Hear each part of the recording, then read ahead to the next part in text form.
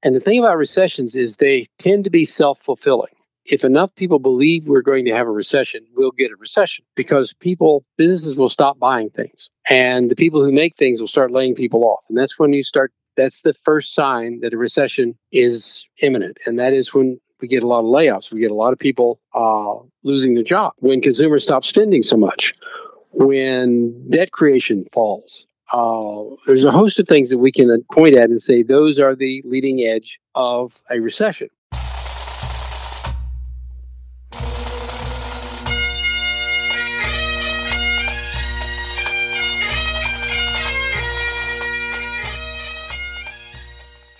Once more unto the breach, dear friends. Else fill the wall up with our English dead. Good morning, ladies and gentlemen, boys and girls, and welcome to another exciting episode, or second hour, of The Personal Wealth Coach, starring Jake and Jeff McClure. Together, we're here to tell you about the economy. Separately, we're also here to tell you about the economy. So, if you wish to hear about the economy, that's what we will talk about. If you don't wish to hear about the economy, we're still going to talk about it. Just letting you know, we are not customizable too much in our choice of topics.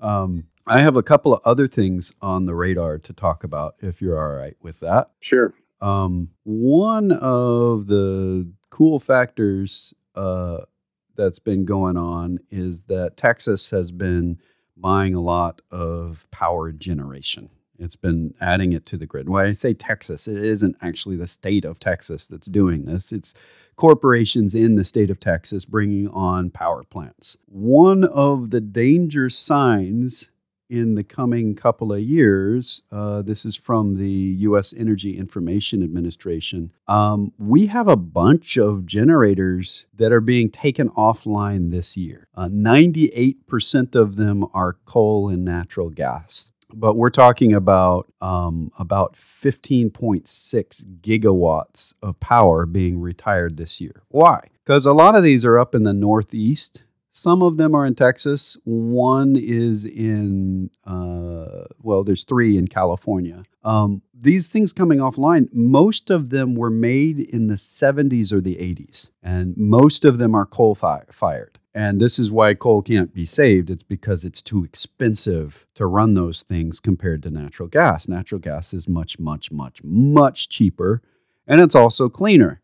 So these plants are coming offline, and we had the plan to bring a bunch of other plants online, and some of them are coming online and some of them aren't. For the eastern seaboard, more power plants are going offline than coming online in 2023, so their capacity is dropping. And NOAA, the folks that look at the weather for us, are saying they expect this year to be significantly hotter than last year because of El Nino coming in and the temperature in the water and all that good stuff, which means in the summer we might see some rolling blackouts across the eastern seaboard. That's not good for business, but something to be aware of. Texas has a couple of bills that they're still working on right now everything seems to be clogged up in the Texas legislature to fix the electric system and what's happening there? Well, this is another case where hubris has taken over. In Texas, the Republicans run everything. I'm not saying that's bad or good. It's just the fact. The Republicans run everything at the legislature.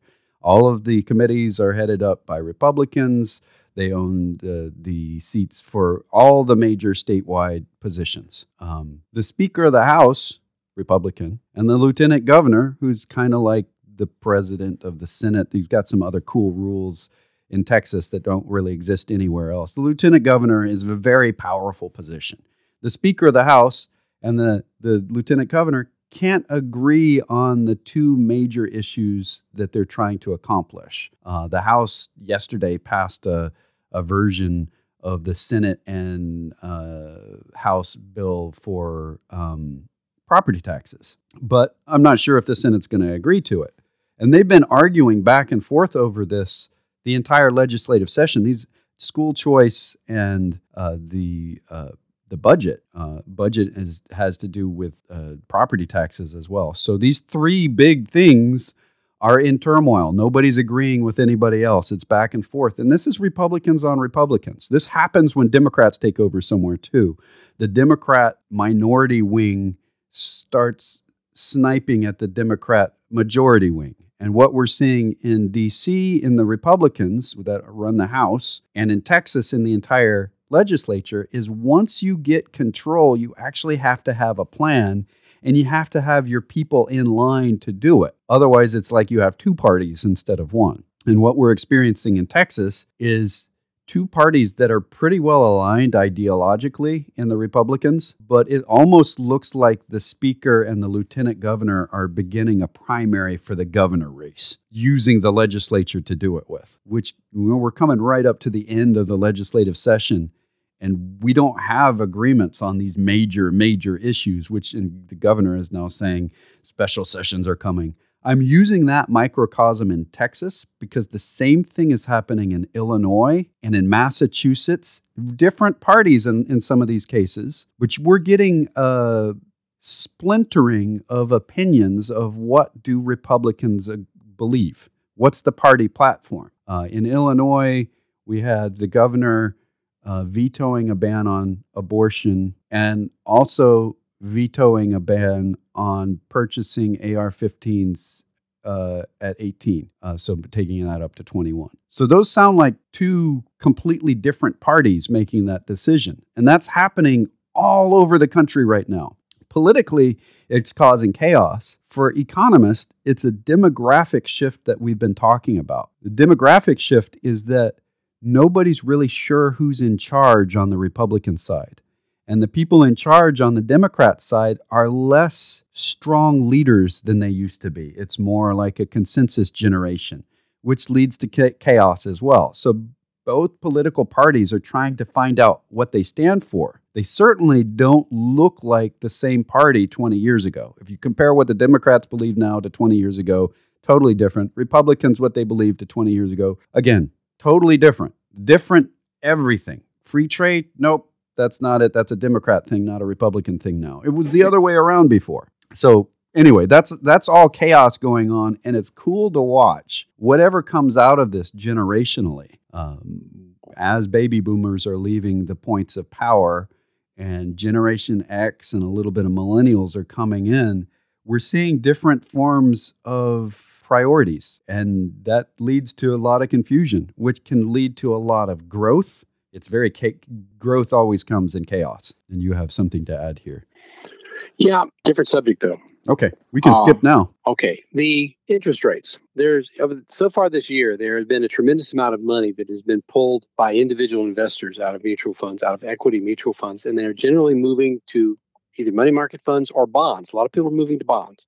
Yeah. The institutional investors have been doing the same thing. The assumption that lies behind that move is that the Federal Reserve will be forced to cut interest rates, and interest rates will be lower in the near future. I'm going to express my opinion that ain't so. Yeah, they're saying it's not so. Their opinion is definitely it ain't so. And the Federal Reserve does not directly control longer-term interest rates, but what we're seeing in the longer-term interest rates is a gradual move upward. Yes, the yield curve is inverted, so short-term rates are really high and long-term rates are much lower, but the longer-term rates are gradually inching up, and I think they're going to continue to inch up.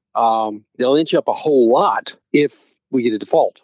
They'll do more than inch up, they'll jump up. But this is the point. We had really low interest rates in the past decade or two because of some economic factors that aren't there anymore. Basically, we could shift stuff to China and make it cheaper. That's it in a nutshell. Therefore, things got cheaper. Therefore, interest rates were low because we had very low inflation. I suspect we're going to see around 2.5% inflation, maybe a bit more into the future. And we're going to see interest rates go back up to more like they were in the 1990s than like they have been in the last 10 years. I agree with that. If that's true, and I think that is highly probable at this point, because we're going to have higher interest rates. Everything points to that I can see. And if that's true, then the people who are in bonds and the ones who bought into it at the beginning of the year have noticed that they've been losing money on the secondary market, and they keep hoping that maybe they'll make it back. But the bottom line to it is, with interest rates rise, bond values go down in the secondary market, and there's going to be a lot of pain out there. Now,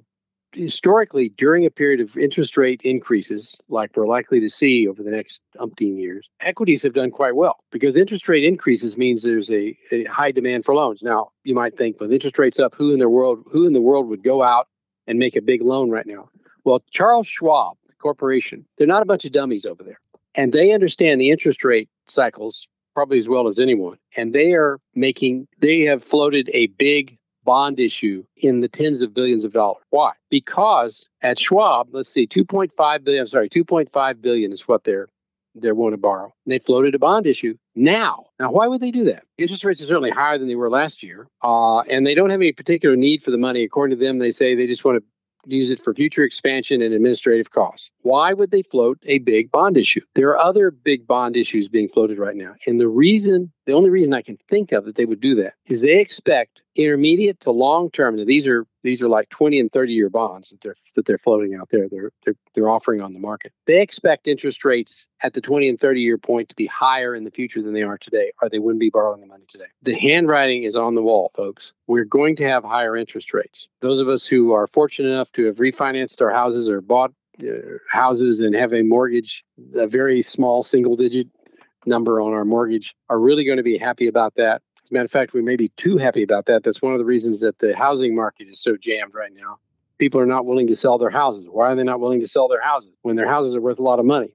Because they got to move someplace else. And when they move someplace else, they'll have to get a mortgage at 6 or 7%, when right now they may have one at 1 or 2%. And that's causing people not to want to sell their houses. Now, this actually happened back in the 60s and 70s. The same event happened during that period. So we've seen this happen before. And on that note, I want to put in another parallel. Things are in the chaos are beginning to get a little bit more predictable. The case in point here is that we just got numbers in for retail sales in April, and they were up 3.4%. That's an interesting point by itself. Retail sales going up means people are going back to buying goods over services. This is part of a normal transition. This is really cool. The point I want to bring up, though, is that when the Wall Street Journal, ahead of this, surveyed a bunch of economists, they came to a conclusion that retail sales would be up 3.4%. That's what they went up. During the pandemic, you've been hearing economists be totally wrong about their short-term predictions. Just way off, because they're using tools that were never meant for being used in a pandemic when supply chain just basically stopped and then got all tangled up and unsnarled and so on. And then stimuluses are hitting and cash is sitting in different places than it normally is. Everything was weird. And the economists were like, I don't know. I think this. We're getting back on the mark because we're going back to more traditional economics. The supply chain's unsnarled. We're looking around the world and we're seeing China's back open and they're doing things. We've got new bids going on. We've got manufacturing increasing in the United States. This is weird, but when we're looking at why is manufacturing increasing in the United States, it's now above pre-pandemic levels. That's weird. We've been bringing more plants back. We've been building plants. All that money we've been talking about being spent is coming to fruition. People are making chips here. People are making new cars here. A bunch of stuff is happening in Mexico. So when we say retail spending and we say, yeah, we expect an uptick of that. Well, why? Well, because we look around and we see that people are getting paid more. And we look around and we see we've been spending less on goods for a while. That means we need to catch up on goods. So this is, again, going toward a return to normal from this weirdness that we've had in the past. But again, all bets are off if the debt ceiling doesn't change.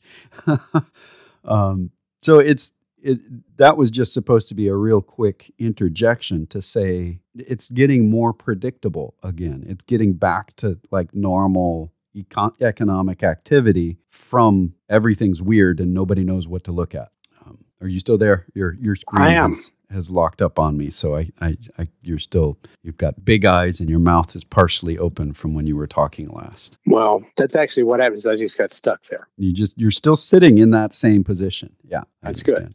Yeah. Well, one of the things that's in the relative to the stock market, one of the things that we've been known to say in the past, because we're quoting from, I don't know where it was coined, but I've been at this about 50 years in the market, and I can tell you that I've heard it many, many times over that 50-year period. Bull markets climb a wall of worry. And it's sure, despite the fact that everything that I read says, no, that we can't be in a bull market, stocks are too expensive, the economy's all wrong, we're going to have a recession. This sure looks like a bull market to me.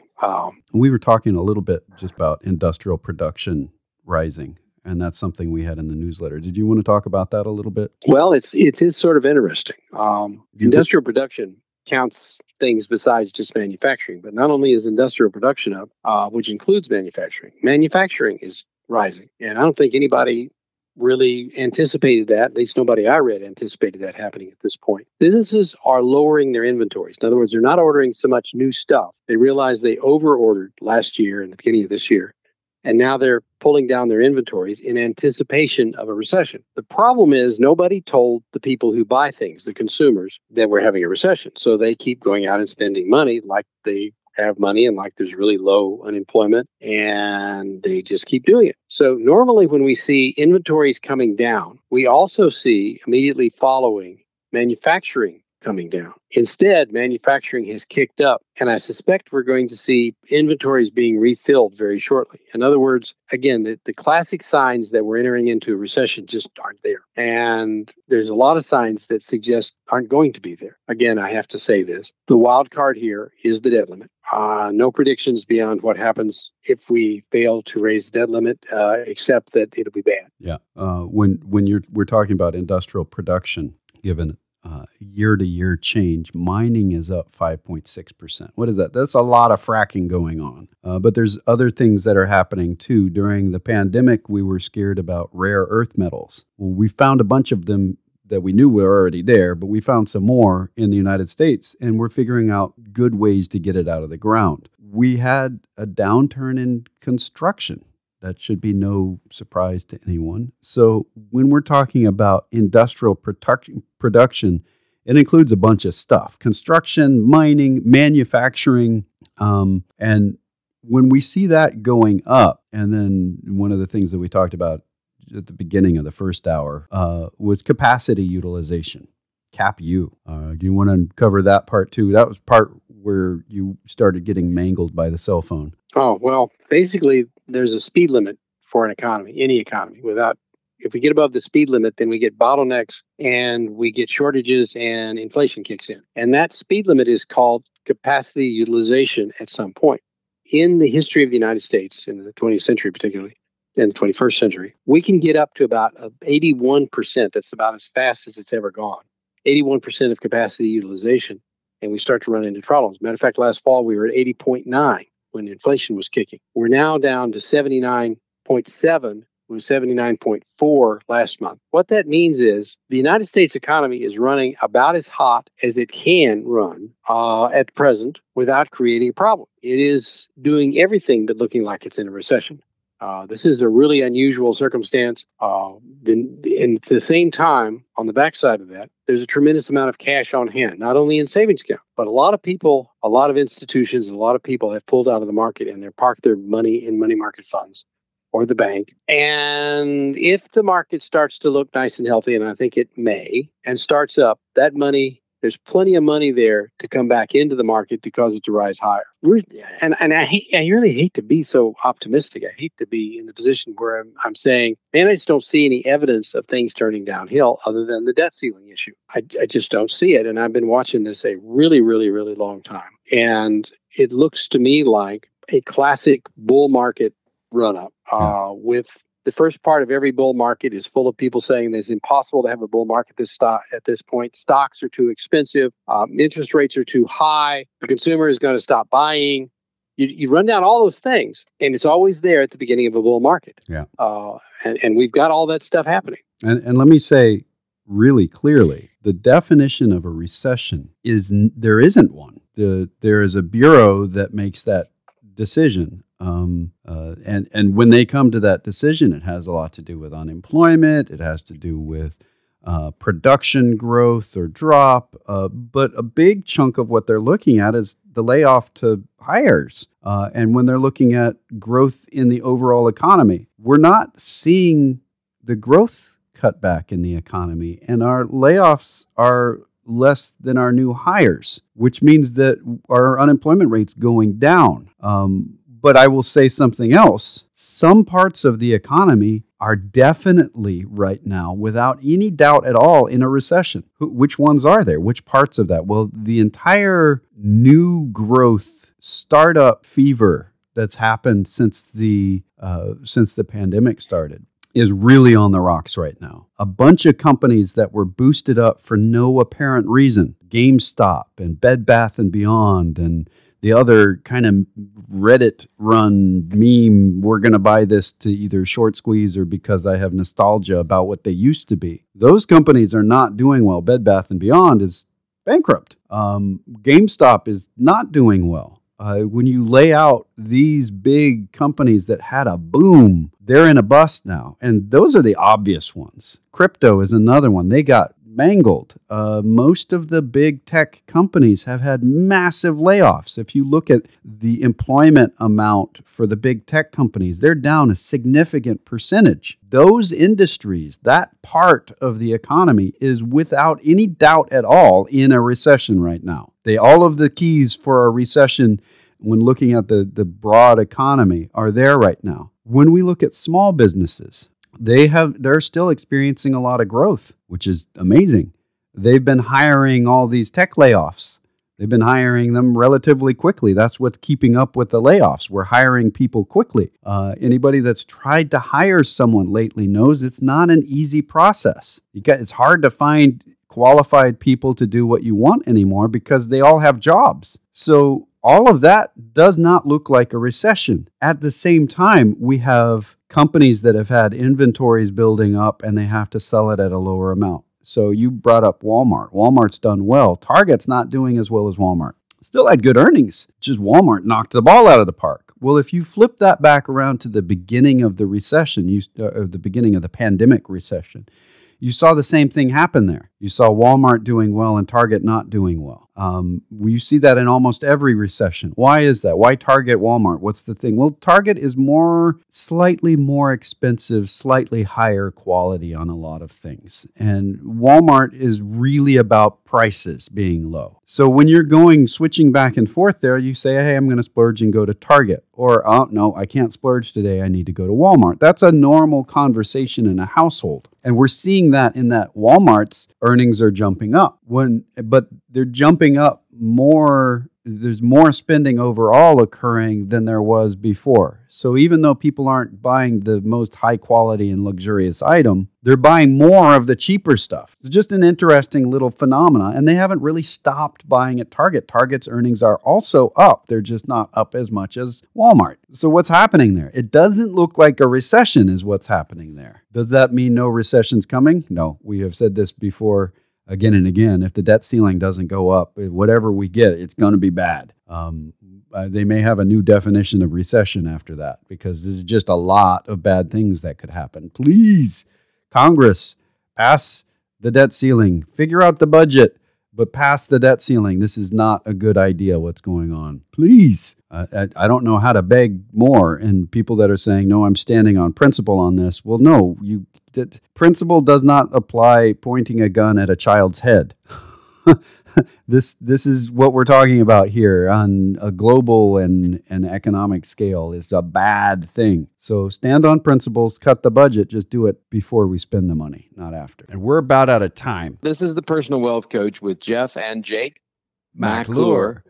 This is the Personal Wealth Coach, and we do make other statements than really bad puns about songs.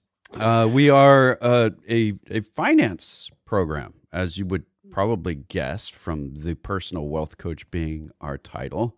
The Personal Wealth Coach is not just the title of the program, it's also the name of an SEC-registered investment advisory firm. All right, well, does that mean that the SEC likes us? What would you say to that, sir? I would say that the SEC professionally dislikes almost everyone. Right. That is no implication of the SEC's approval just because we're registered with them. Why is the radio program and the firm named the same thing? Because we have to give this disclosure no matter what it is, and it's less disclosurable. It takes less time to do if it's just the same name. So We've been doing this program here on this station, 1400 AM in Temple, since 1996. We've been doing this a long time, and we haven't been paid for it ever. We also have not ever paid for it. So we've been doing this a long, long time, and the whole idea is education. We do advertise as a firm on the studio, on the channel, for this radio program. We don't actually advertise for our firm. We're advertising for the radio program. So what we're saying is that this is educational, and we do occasionally get business from it, but our purpose here is truly education. That being said, it's not advice. Advice would be if I knew who you were, if the other bald guy, Jeff, knew who you were, and we were able to have a private conversation with you about things in your best interest, versus broadcasting to everyone.